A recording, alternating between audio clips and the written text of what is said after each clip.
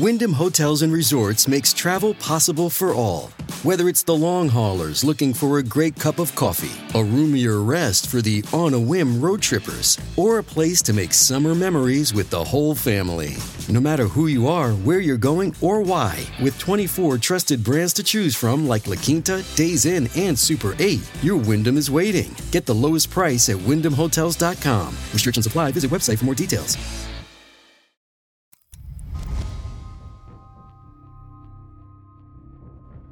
Hey everyone, welcome back to What Happened with Jackie Flores. I'm Jackie and I hope you guys are doing super well. So welcome to episode 40 of my podcast. If you're watching this on YouTube, then you can tell that we are in a different background today. I'm currently filming this at my house, so that's why things look a little bit different. Today's case is just absolutely frightening. I truly don't think that there is another word to describe this case. It's just frightening, disturbing, and just absolutely heartbreaking. Now, when you go camping, I want you to think about what your biggest fear is. For me, my biggest fear is animals. You know, a bear coming to get you in the middle of the night, insects biting you, snakes.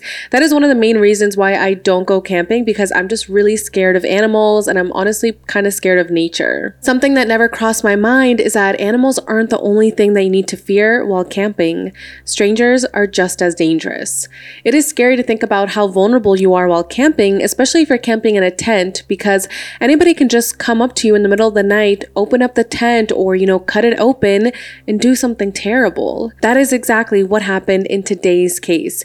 We're going to be talking about what happened to 16-year-old Liana Friedenbach and 19-year-old Felipe Caffé. There is just so much information to go over, so let's jump right in and let's talk about what happened. Most of the information for this case was in Portuguese, so I did my best to translate everything and to pronounce things as accurately as possible. However, if I do pronounce things incorrectly, I apologize, but I'm doing my best. So, Liana Friedenbach was born on May 6, 1987 in Sao Paulo, Brazil to her parents Ari and Marcia. She had a younger brother who was born in 1991, and their family was Jewish and very active in that community. Her father Ari was a lawyer, and he was very good at his job, so he was a great provider for the family, and they were considered to be upper middle class.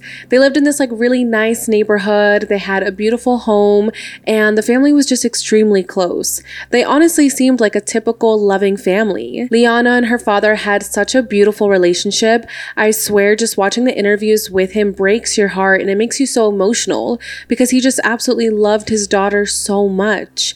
Looking at videos of when Liana was a baby, hugging and kissing her father, it warms your heart and it makes you so emotional because that kind of father-daughter relationship is so beautiful, and I feel like it's kind of rare. Ari says that his daughter Liana was always right by his side and that there is no place for anyone else next to him because that's where Liana is supposed to be. Friends and family describe Liana as just being a very happy person. She was always smiling. She was very friendly, very social, and just absolutely beautiful. She had a very charismatic personality, and as I mentioned, she just loved spending time with her family, specifically with her father. She told her parents that she actually learned better at night, so because of that, her parents sent her to a night school. Since she would go to school at night, during the day, she would just hang out with her friends, do homework, go to the gym because she was really into working out. She would spend time with her family, and then at night, she would attend her classes. Liana really loved heavy rock, and she was almost always dressed in black clothing. She always wore a lot of jewelry, like a lot of accessories, like bracelets and necklaces. She would have dark nail polish on and sometimes would wear dark lipstick. So she was very expressive with the way that she would dress and, do her makeup. She was honestly just a very beautiful and unique girl. So fast forward to 2003, Liana was 16 years old and she was currently in her second semester of high school. At this point, she was actually transferring to a new school, which was a private school that was very prestigious in the community. So she was transferring in the middle of the semester, which can be kind of scary. Having to start in the middle of the school year, being the new kid. So she was definitely nervous about transferring to this new school. However, those nerves quickly faded because at this new school, she met a 19-year-old boy named Felipe Caffé, who had also recently just started at this school, but he had started at the beginning of the year, so he was already kind of familiar with the school and with the other students. So let's talk a little bit about who Felipe was. Felipe Caffé was born on July 1st, 1984 in Sao Palo. His mother, Lenice, was a nurse, and his father was considered to be more, middle class. A lot of news reports have kind of focused on how Felipe's family was very different from Liana's family. As I mentioned earlier, Liana's father was a lawyer, so they were pretty well off and lived in a very nice neighborhood. As for Felipe's family, it wasn't really like that. They were more humble, more lower middle class. Felipe had a couple of siblings and he was really close with his family. Everyone describes him as being extremely hardworking. He was very smart, and because of how smart he was actually able to get a scholarship to attend the private high school where he met Liana. He was also, a very attractive person. He was in good shape, and his family just describes him as being an extremely lovable person. So Felipe and Liana met at school either in August or September of 2003. The timeline is a little bit blurry of when they actually met. However, according to friends and family, Felipe was instantly attracted to Liana, and he jokingly asked her if she wanted to go on a date with him, not really knowing what she would reply, but Liana accepted this invitation, and the two of them began this new romance. Normally, Ari, Liana's father, would pick her up from school. So one day in September, Ari was waiting for Liana outside when he saw her walk out with a boy who was Felipe. Felipe walked Liana all the way to her car, said goodbye to her, and then walked away. So, of course, Ari sees this interaction and he's like, what's going on there? Is that your boyfriend? Who is that boy? And he says that Liana replied saying, no, not yet. So he wasn't her boyfriend yet. However, the next day when Liana got back from school, she confirmed to her parents that her and Felipe were now officially boyfriend and girlfriend. They even wore promise rings on their right hands to profess their love for each other. I will say that interviews and news reports are a little bit confusing because some reporters state that Ari was not a fan of this relationship.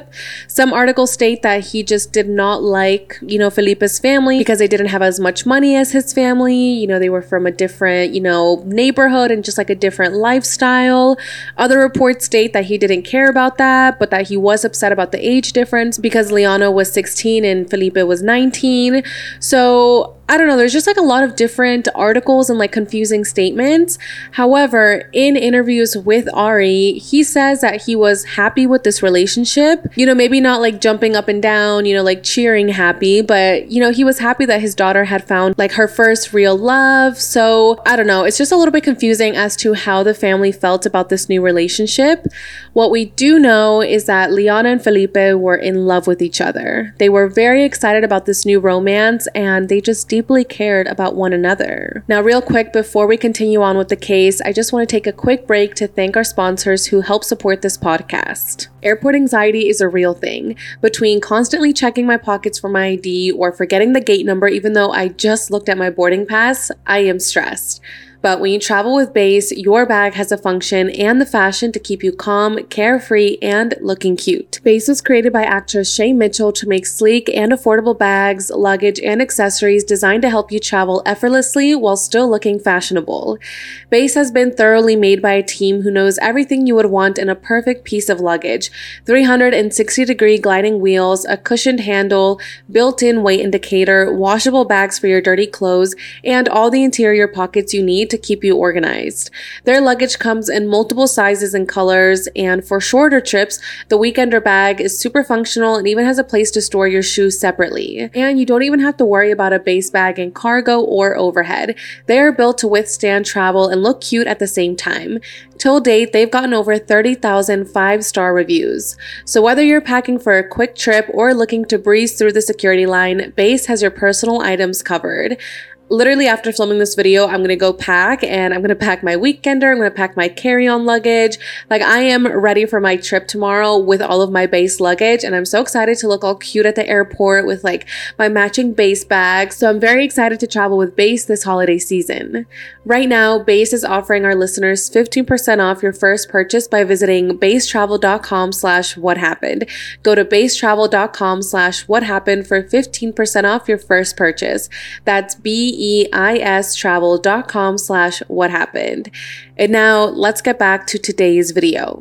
On Friday, October 31st, 2003, 16-year-old Liana and her 19-year-old boyfriend Felipe decided that they wanted to have a little getaway together. At this point, they had been dating for less than 2 months, and they felt like they were ready to go on a camping trip together to spend more quality time alone. I'm sure Liana figured that her parents probably wouldn't be happy about this camping trip. Like, I'm trying to put myself in her shoes at 16 years old. I just feel like my parents probably would not let me go camping alone with my boyfriend. So since she figured that her parents probably wouldn't allow this, Liana told a lie to her parents. She told them that she was going to go on a trip to Isla Bella, which is a very common vacation town, with a couple of her friends from her youth group. Now, she said that this was going to be just like a fun trip. She didn't mention anything about going camping. She had actually gone on these trips before with this friend group, so when she told her parents that she was going to go on another trip again, they really had no issues with this because, again, this was something that she had done many times before. Her dad would normally drive her to the bus stop that would take her to this vacation spot. So he was like, "Okay, sounds good. What time do you want me to take you to the bus?" However, that's when Liana said that she didn't need a ride from him because her boyfriend Felipe had offered to drive her there. Ari, really had no reason to doubt what his daughter was saying because she never lied to her parents and they just honestly trusted her. So Felipe giving her a ride to the bus stop didn't really raise red flags for them, and they honestly just figured that her boyfriend was just trying to, make a nice gesture. As for what Felipe told his family, he told his parents that he was going to go camping with a group of friends. So he also lied to them and didn't tell them that he was going to go camping alone with his girlfriend. I'm not really sure why Felipe lied to his parents, because he was a little bit older, so I feel like maybe he would have had more freedom, but maybe he thought that his parents wouldn't be comfortable with that idea, so that's why he lied and said that he was going to go with his friends. Felipe packed up his backpack, said goodbye to his mother, and then left the house to go meet up with Liana. The couple met up and headed downtown to the Sao Paulo Art Museum, and they pretty much spent the majority of the night on these benches that were underneath the museum, and they just sat there waiting for the buses to start running again the next morning. They felt safe waiting on these benches even if it was at nighttime because this area was pretty quiet and they just felt comfortable waiting there. I don't understand why they had to wait there. That part's a little bit confusing to me, why they couldn't just travel to the camping site Saturday morning. So I'm not sure if it's just because they wanted to start their get away early and they were like, you know what, we'll just sit on these benches and wait it out. So they waited on these benches, and at 5 a.m. on Saturday, they got on the bus going to the KiIIed bus terminal. I'm sorry if I pronounced that wrong, which took an hour, and then they took a 2-hour bus to their next destination in Embu-Guasu. They then took a van to San Rita. Now, this neighborhood where they were going to camp isn't the best. It was kind of a dangerous neighborhood. I mean, that's how I would describe it. That's how the news sources describe it, and there has been a lot of crime that has happened in this specific neighborhood. Although it wasn't the safest place to be, a lot of people would go there to go camping, to go fishing, to have cookouts with their friends and just hang out with people. In fact, Felipe had actually been to this specific spot a couple of times. I believe he had started going to this spot when he was 14 years old. So he was pretty familiar with this area, and he would often come with large friend groups. They would all park their cars together and just have a big cookout. So Felipe was somewhat familiar with this area, but Liana had never been here before. In an interview that Ari did, he stated that his daughter probably would have never agreed to go camping in this area if she had known how it truly was, because it's just filled with insects and it's very musky, and it really just isn't the most romantic or cleanest place to be. So he truly feels his daughter had no idea that she was going to be going to this location. So that's just a little background as to what this neighborhood was like. So when Liana and Felipe got off the bus and started walking around to, try to find their camping spot, they really stood out to the people in the neighborhood, especially Liana, because, well, first of all, she was very pretty, and then she was also wearing her jewelry, and she just was wearing all black, so it definitely just stuck out to people. And on top of just, her appearance, her and Felipe were also carrying around big backpacks and big luggages, so they definitely were drawing attention to themselves. Of course, they didn't do this on purpose, and nothing that happened was their fault because of how they dressed and what they were doing, but that is just what witnesses have stated. They saw them get off the bus and were immediately drawn to them because of how just out there they looked. So while they were walking to their camping spot, they came across two men, 16-year-old Champina and then another man named Paolo, who was also known as Pernambuco. Now, we're not really sure if they had an interaction with one another or if they just like passed each other and that was it. So I don't know if like Champina and Pernambuco spoke to Liana and Felipe. We don't really know. However, as soon as these two men saw the couple, they were immediately attracted to Liana. And they just knew that later that night, they were going to attack the couple. So Liana and Felipe pass by these two men. They continue making their way to the campsite and they eventually arrive to an abandoned farmhouse in the greater Sao Paulo area. And that's where they begin to set up their camp. Now, the reason why this house was abandoned is because the previous owner that lived there was actually shot during an attempted robbery. So he was able to escape the robbery, thankfully, and like survived, but he just never returned to his house because he was absolutely frightened of this neighborhood and of what the people in this neighborhood were capable of. So he pretty much just like abandoned the house, and now people would use that house to go camping or, to just like hang out and like drink. So again, this just shows how this neighborhood really wasn't the best to be in. Liana and Felipe started setting up their camp, and that's when Liana got a call from her dad. He was calling, just to check in, to see how the trip had gone and just to see what the girls were doing. As they were speaking, he started to get concerned because he didn't really hear any noise in the background. She was supposed to be with her friends from a youth group, so he should be hearing, laughter in the background, teens speaking to each other, but it was pretty silent. So he asked Liana, "Is everything okay?" And Liana said, "Yes, everything's fine." She expressed that her friends were still asleep and that's why he wasn't hearing anybody talking. Her father accepted this answer because again, he really had no reason to doubt his daughter. They continued their conversation and then they hung up the phone. After this phone call, Liana and Felipe continued to set up the camp and continued to enjoy their vacation. The next day, on Sunday, Ari called Liana just to check in on her once again, but this time she didn't pick up the phone. He kept calling and calling her, but all of the phone calls just kept going straight to voicemail. He was a little bit worried about this, but then he figured that maybe she just didn't have any cell service.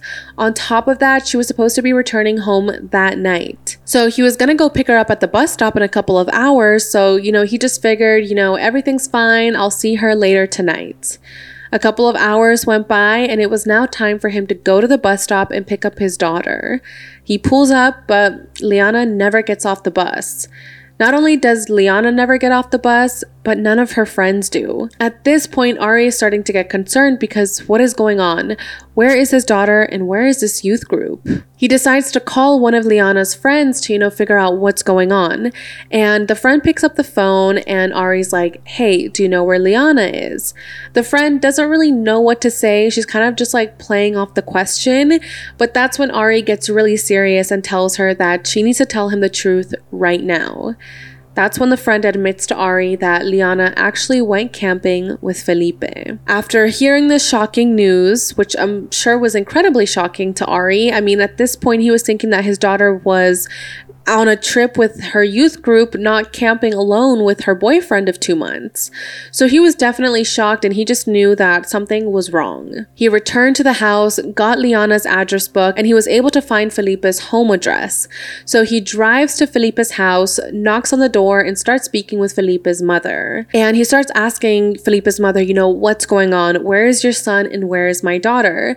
And, of course, Felipe had told his family that he was going to go camping with his friend. So the mom was like, "I have no idea. I didn't know that they were together." However, he did tell us that he was going to go camping in Embu Guasu. So as soon as Ari heard this, where they were going to be, he immediately drove over to Embu Guasu. And at this point, he wasn't thinking that the worst had happened. He was just thinking that maybe Felipe and Liana had gotten carried away. Maybe they missed their bus. Maybe they overslept and that they were still at the camping ground. So he arrived to the campsite and he started driving around, but he didn't see any sign of his daughter or of Felipe anywhere. He drove back to Sao Paulo, and that's when he went to the police station and reported his daughter Liana as missing. While the police are, getting the investigation together, Ari also informs the rest of the family that Liana is missing, and that's when her 12-year-old brother says that he knew that she was going to sneak off with Felipe and that she was supposed to, keep in touch with him to let him know that she was okay, but that she hadn't called him at all that Sunday. So now Liana wasn't only, dodging the calls from her dad, but now she wasn't even in contact with her brother, who was the one that knew about this plan in the first place. So it's definitely starting to get suspicious. Why is Liana not answering the phone? So the next morning at 7 a.m., Ari went back to Embu-Guasu and went over to the bus station and talked to the driver, who confirmed, where Liana and Felipe got off. Ari went to that location, he started searching in the woods, and that's when he found their ripped up tent that had Liana's cell phone in it. He called the police and told them, what he had just found, and that's when the police arrived at the scene. The police also started looking around the campsite, and they eventually found Liana's wallet, her and Felipe's cell phone, and their clothes. It's so crazy to me that, Ari was the one that found this, and Ari was the one that was driving to all these locations and, pretty much doing the work for the police. I get it, it's his daughter, so I'm sure he would have moved mountains and he would have turned every rock over to look for his daughter, but it is really sad how at the beginning he didn't really have support from the police. However, now that all of these items had been found, the police really picked up their investigation, and the media also picked up on the story and was reporting on it right away.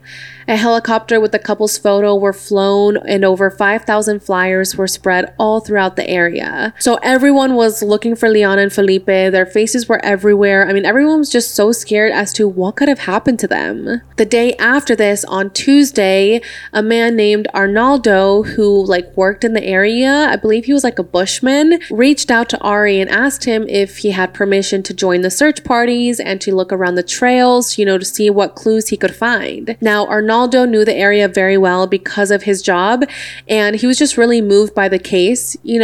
A 16-year-old girl going missing with her 19-year-old boyfriend, it's definitely something that caught everyone's attention and that was really sad to hear.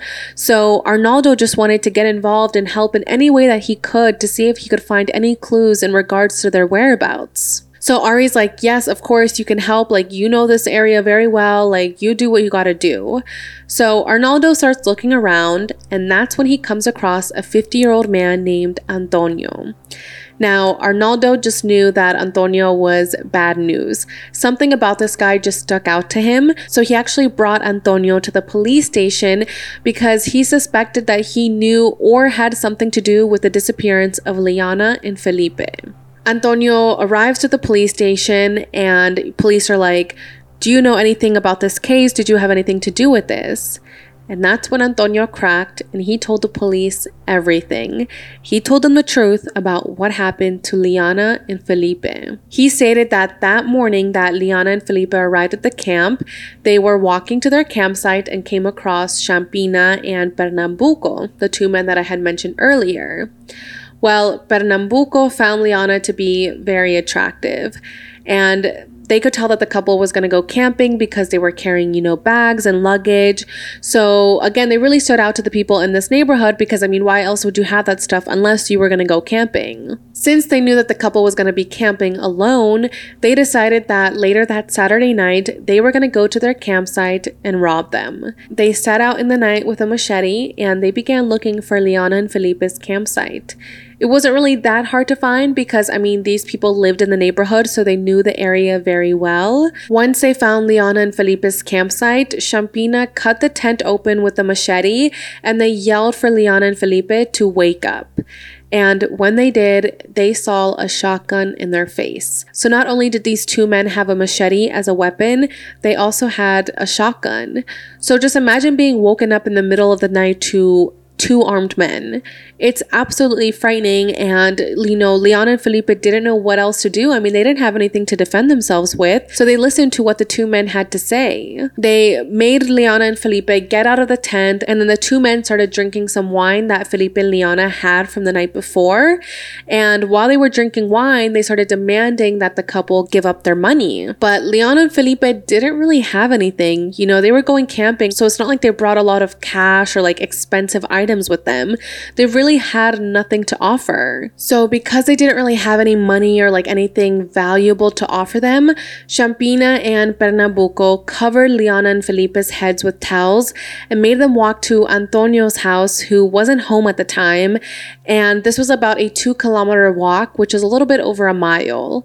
On this walk, Liana was trying to tell them that her parents had money and that they were willing to pay anything to make sure that they would return safely.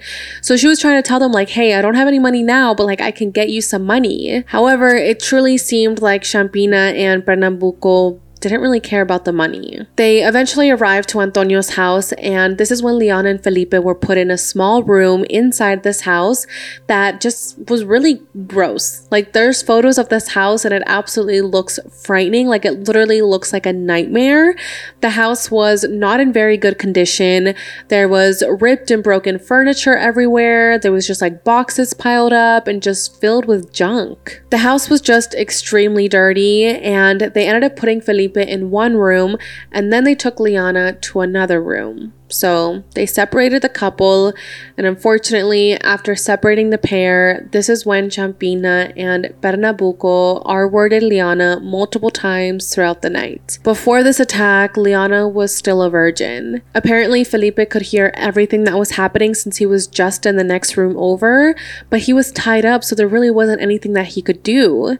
He was just screaming, begging the men to stop this attack and just begging them to spare their lives and just begging them to stop. But the men just wouldn't listen. Apparently, Felipe actually lost his voice because he was screaming so loud and he was crying so much from listening to what happened to Liana, which is just absolutely heartbreaking to hear, to think about him losing his voice because that's how much he was straining himself and fighting and, you know, like trying to stop this from happening. And just knowing that he was tied up and that there wasn't anything he could do is just terrible. According to some reports, the two men also physically assaulted Felipe while he was tied up. So the two men were just on this crazy attack, you know, jumping from one room to attack Liana and then jumping to the next room to attack Felipe. At about 6 o'clock in the morning on Sunday, the two boys took the couple, whose hands were still tied, out of the house, and the four of them just started walking around. Then Pernambuco, who was carrying the shotgun, walked with Felipe while Champina and Liana stayed behind. Pernambuco made Felipe get on his knees, and then he shot him in the back of the head, execution style. Liana, of course, freaked out when she heard the sound of the gunshot, but Champina told her that they had freed Felipe and that he was fine. So they made her believe that they had actually released him, that they were going to release her, and that everything was going to be okay, which is just so incredibly sad, you know, having that false hope, thinking, you know, oh, okay, he's free, like maybe he can go get help, or like at least he's alive, and then to just not even know that he's actually dead is horrible. The reason that Champina and Pernambuco killed Felipe is because they honestly felt like they didn't really have a need for him anymore. I mean, yes, they were beating him and like hitting him, but like what they truly wanted was Liana, which is so disturbing and just feels so wrong to say. But I mean, that's the truth. That's what they state. You know, they just wanted Liana because they could continue assaulting her. That's exactly what they did. After they killed Felipe, they went back to the house and Champina R-worded Liana multiple times throughout the day. At this point, they state that Liana wasn't even screaming anymore. She wasn't fighting back. She just went into an emotionless state of shock. On Monday morning, the owner of the house, Antonio, finally returned home, and he wasn't alone. He ended up arriving with another man named Agnaldo. Now, Agnaldo is not a good guy. He was an alcoholic that didn't have a job, and he's just a terrible person. So Antonio and Agnaldo arrived to the house, and they're like, what is going on? Like, who is this girl? Like, what is happening? And that's when Champina filled them in on what had happened. How they had kidnapped Liana and Felipe, how Felipe was dead, and then he offered Liana to the two men. And Agnaldo accepted this offer. He proceeded to then R-word Liana. As for Antonio, he claims that he never R-worded Liana, but who knows if that's the truth. I know it's just a lot to say. It was so incredibly hard to, watch the documentary on this and just listen to these details, because you just think about like what Liana was going through in these moments and how all these men were just assaulting her. It's just so disturbing to think about. It's so sad, and I just don't get what's wrong with these men. Like, how can people be so evil to commit something so gruesome? So as the day continued, Antonio started making some coffee and some food for all the men, while Champiña and Agnolda took turns assaulting Liana. Again, it's just shocking with this behavior. I mean, Antonio's making coffee and food for his friends while they're literally assaulting someone like in the other room. It just seems so disturbing. Like, I don't even know how someone could even eat after committing such a horrible crime. Antonio claims that he never assaulted Liana, but yet he felt comfortable enough to make coffee and like make food while a young teenage girl is being assaulted in the next room. I'm telling you, these men are truly evil. So later on throughout the day, another man ended up joining the group who's also named Antonio. His full name is Antonio Matias de Barros. I know there's like a lot of Antonios in this case. So he had stopped by to visit his friends, and that's when he ended up coming across Champiña and Liana. Once again, Champiña offered Liana to this man, and then this Antonio also R-worded Liana. It's just shocking how many people came across Liana but didn't offer her any help. The next day, on Tuesday, all of the men walked with Liana, who wore a hoodie covering her face, to another friend's house, and Champiña introduced Liana as his girlfriend. So remember, at this point, Liana's face is everywhere. There's flyers being thrown all over the area. Her face is on the news. At this point, people should be aware of her disappearance, but apparently this friend had no idea who she was, didn't see her flyer, nothing. And a lot of people wonder, why didn't Liana tell this friend, like, hey, help me, these men are holding me hostage? Well, it's because Liana was way too traumatized after everything that she had just endured since Saturday night. And again, she was just in a state of shock. So I'm sure she was scared, because at this point she had already seen 4 different men who didn't save her and who added to the trauma and added to the assault. So I'm sure seeing this other man just made her feel like, what's the point of saying anything? Like, he's probably going to do the same to me. So after going to this friend's house, Champiña's like, hey, I want to go fishing. So he takes Liana fishing with him, and she literally was just sitting next to him while he sat there and was fishing. Again, just so casual, like holding someone hostage and taking them fishing with you. While Champiña was fishing, his brother actually ran into them. His brother ran into them and was like, hey, where have you been since Saturday night? Mom is worried because no one has seen you for a couple of days. And who is this girl? The brother also mentioned that there was a lot of police activity in the neighborhood. So maybe it seems like the brother knew, who Liana was and that the police were looking for her. But, I guess the brother just didn't want to get involved. I'm not really sure. Champiña once again just stated that Liana was his girlfriend, and his brother just believed it. So the next day, on Wednesday at about 5 o'clock in the morning, Champiña took Liana to Antonio's house again, drank some coffee, and then the two of them left, and Champiña brought his machete with him. Champiña had promised Liana that he was going to drop her off at the bus station so that she could go home to her family, but this was a lie. They walked through the woods for 3 kilometers with Liana walking slightly ahead. They ended up arriving to a stream, and that's when Champiña called to Liana so that she would turn around. And when she turned around, he attacked her with the machete, first cutting her on her neck in an attempt to slit her throat. She tried to get away, and Champiña stabbed her 15 times in the back and in the chest. Then he hit her head with the knife, which was ultimately her cause of death. After this, he cleaned off the machete in the stream and just returned to his house. At home, he took off his blood-covered clothes, hid the machete in them, and then just went to sleep. Just went to sleep as if he didn't just do the most horrible thing. The next morning, his brother told him that the police were looking for him. So he actually went to the police station, spoke with the police, and then he just went home. I'm not sure if police just didn't know what was going on, or if they didn't have enough evidence against him. I don't know, but he was able to just go back home. After this, I'm sure he kind of, felt the heat. So he ended up going to his aunt's house to hide, which was in a different town. And I'm not sure if he just hoped like this would like blow over and that they would never find him, or what his game plan was. So Antonio tells police all of this because, again, this is just what Antonio had confessed to the police. So he tells them all of this, and on November 10th, 2003, the police arrested all 5 suspects involved in the disappearance and murder of Felipe and Liana. They arrested Champiña, Pernambuco, Antonio Cataño de Silva, Agnaldo Pires, and Antonio Matias Barros. When Champiña was arrested, he confessed to everything and he literally showed no remorse. Like, he wasn't like, I'm so sorry, like, I don't know why this happened, or, I'll tell you exactly what happened, like, please forgive me. Nothing. A detective asked him, why did you have to kill Liana? And also, why did you have to mutilate her? And Champiña simply replied with, because I wanted to. So who is Champiña? Like, how is this 16-year-old kid so evil? He definitely had a history of being violent, and he also had a criminal record. He was actually the suspect in the murder of a homeless man in this neighborhood.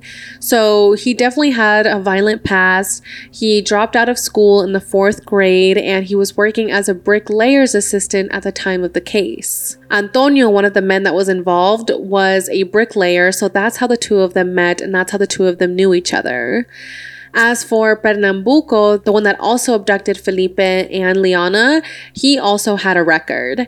So all of these men are just not good men. They're all just absolutely evil. And I'm so happy that Antonio confessed to everything and just told them straight up what happened, because these men could have gotten away with it. They could have ran away. They could have, I don't know, but I'm just so happy that they were caught as quickly as they were. So the same day that Champiña and the other 4 suspects were arrested, Champiña took the police to where Liana and Felipe's bodies were left. Now, again, Champiña, whose real name is actually Roberto but goes by Champiña, he was 16 years old at the time that he committed this crime, so he was a minor.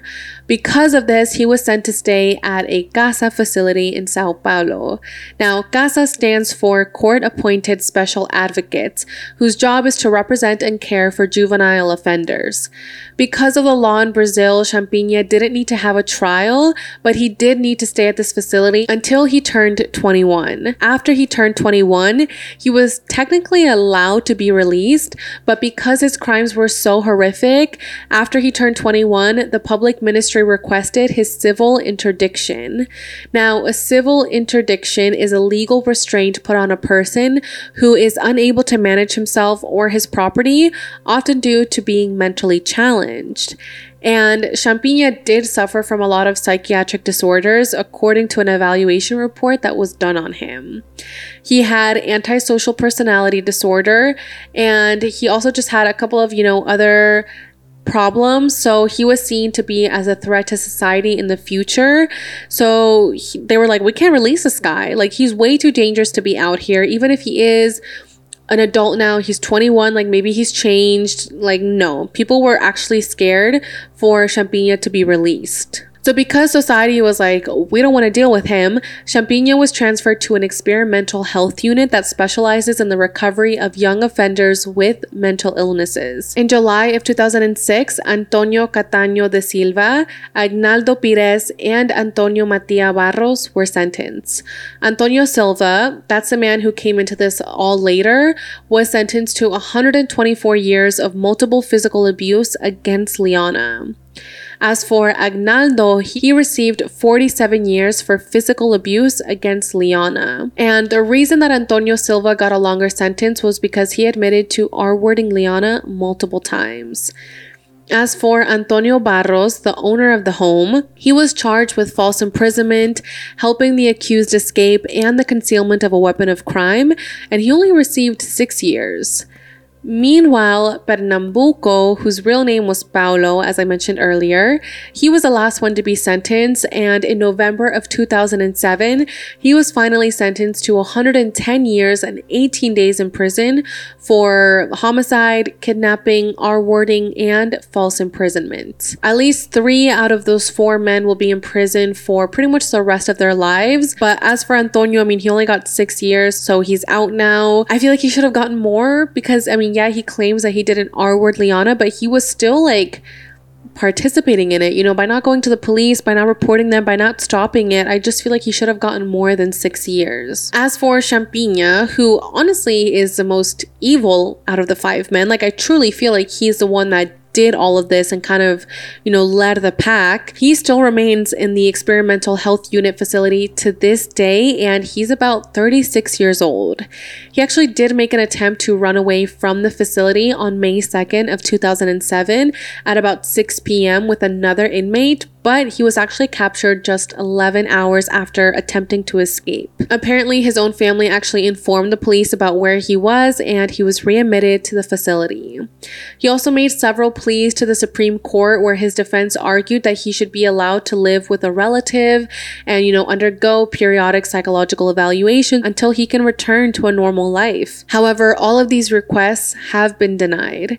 So this is basically like a long-term hospitalization that some people consider illegal because there is no like legal precedent of something like this happening before. I mean, they literally made this facility for Champiña, which is crazy because, like, again, society didn't want to deal with him. The prison reform system didn't know what to do with him either. So they're like, let's just make this facility for him and just put him in there for the rest of his life. On December 17th, 2007, the media released footage of Champiña in this facility that he had to stay in. His house was like decorated. He had like a couch. He had like a huge flat screen TV. He received 5 meals a day that were made by a nutritionist. And when people saw these photos, they were kind of just like, oh, like he kind of looks like he's getting like good treatment, like he has like a flat screen and stuff. So it definitely just made people upset to see like the conditions that he was living in. And it also came out that he was costing the state like thousands of dollars a month. So keeping him in this facility, you know, feeding him, giving him what he needs was just costing a lot of money. So yeah, the public was just very upset about this. You know, his living situation just seemed better than how a lot of people lived, and the public directed their anger at the government because they were like, I mean, this guy is evil. He did something so terrible and he's living with like a flat screen TV. So of course everyone was mad, and the governor Jose Sarro actually had to come out and address all of these comments. He said that it was better for Champiña to be stuck in a place where they can keep an eye on him than out on the streets committing other crimes. Ari, Liana's father, has spoken out about this, and he said that it's important to discuss what to do with Champiña. You know, do they throw away the key forever? Do they put him back into society? You know, how will society accept him? Will society even accept him? Should he stay in this health facility forever? Ari says that there's a lot to discuss and that it's important to have this discussion because what is the end goal? At what point is enough enough? So it's definitely like an interesting discussion that he brought up. I don't know what the right answer is. You know, should they keep him in there forever? Should they try to give him a second chance? I personally feel like no, I don't feel like he deserves to be out because what he did is absolutely terrible. But yeah, Ari definitely thinks it's important to discuss this and discuss like rehabilitation and, you know, reformation. Like, what is the best treatment for Champiña? According to a criminal lawyer named Alexandre, Champiña is not serving a sentence, but a security measure. So he will be staying in this facility as long as he remains a danger to society. So maybe one day he could be free. I would definitely love to know what you guys think about this and about what Ari is talking about. You know, do you throw away the key forever or do you try to give him a second chance? As for what happened to Liana's family, her father said that his marriage ended after all of this happened and that then Liana's grandfather died just 3 months later of lung cancer and that it was just too much for the family, which I just can't even imagine. I mean, your daughter dies in such a brutal and horrific way, then 3 months later her grandpa dies. It's too much for any family to go through. And we've discussed on this podcast before how this type of stuff can really affect a family and affect a marriage, and it just changes everything. As much as this hurt Ari, he says that he had to continue with his life. You know, he had to be there for his son, he had to be there for his ex-wife, and he had to be there for himself. In a documentary that came out about like 8 years ago, Ari stated that he couldn't imagine if his daughter had survived this, because then she would have to live with this trauma forever. He misses his daughter so much, and he will love her forever. As for Felipe's family, his mother feels the same way as Ari, that this was so incredibly difficult and that there's just too much trauma to unpack. Especially because a lot of people were blaming Felipe for what happened.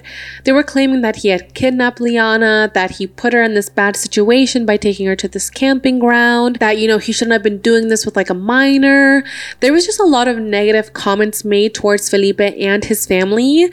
When they were first reported missing, Felipe's mom says that detectives and like dogs and like all these people showed up to their house being like, where's Liana? Like, Felipe abducted her. Felipe is the bad person here. And that she was like, wait, like, my son is also missing. Like, he's innocent in this. So she just says that it was all absolutely traumatizing. And just to hear what people have said about her son is very hurtful. It is really sad, you know, because Felipe also lost his life and he's also a victim. I'm sure he didn't bring Liana there because he knew something bad was going to happen. Like, he just wanted to go camping with his girlfriend. He just wanted to have a romantic getaway. You know, I'm sure he never thought that anything like this would have happened to the both of them. My thoughts and prayers go out to both families. I'm just so sorry that this happened to Felipe and to Liana. They both seemed like absolutely amazing people who had very bright futures ahead of them, and it's just absolutely terrible that their life was taken from them at such a young age. But all right, you guys, that is pretty much all the information I have for today's episode. Thank you guys so much for being here and for taking the time to listen to what happened to Liana Friedenbach and Felipe Caffé. If you're part of the hashtag Audio Familia, thank you guys so much for listening to today's episode. If you do go watch the video version later on my channel, make sure to leave me a comment letting me know you're from the hashtag Audio Familia. If there's ever any other cases that you would like me to cover, also leave me a comment under my YouTube video, or you guys can send me a message on Instagram. Don't forget to follow, rate, and review What Happened wherever you get your podcasts, and subscribe to my YouTube channel, True Crime Jackie, for full video episodes. You can also find me on Instagram and on TikTok at True Crime Jackie. Bye, guys!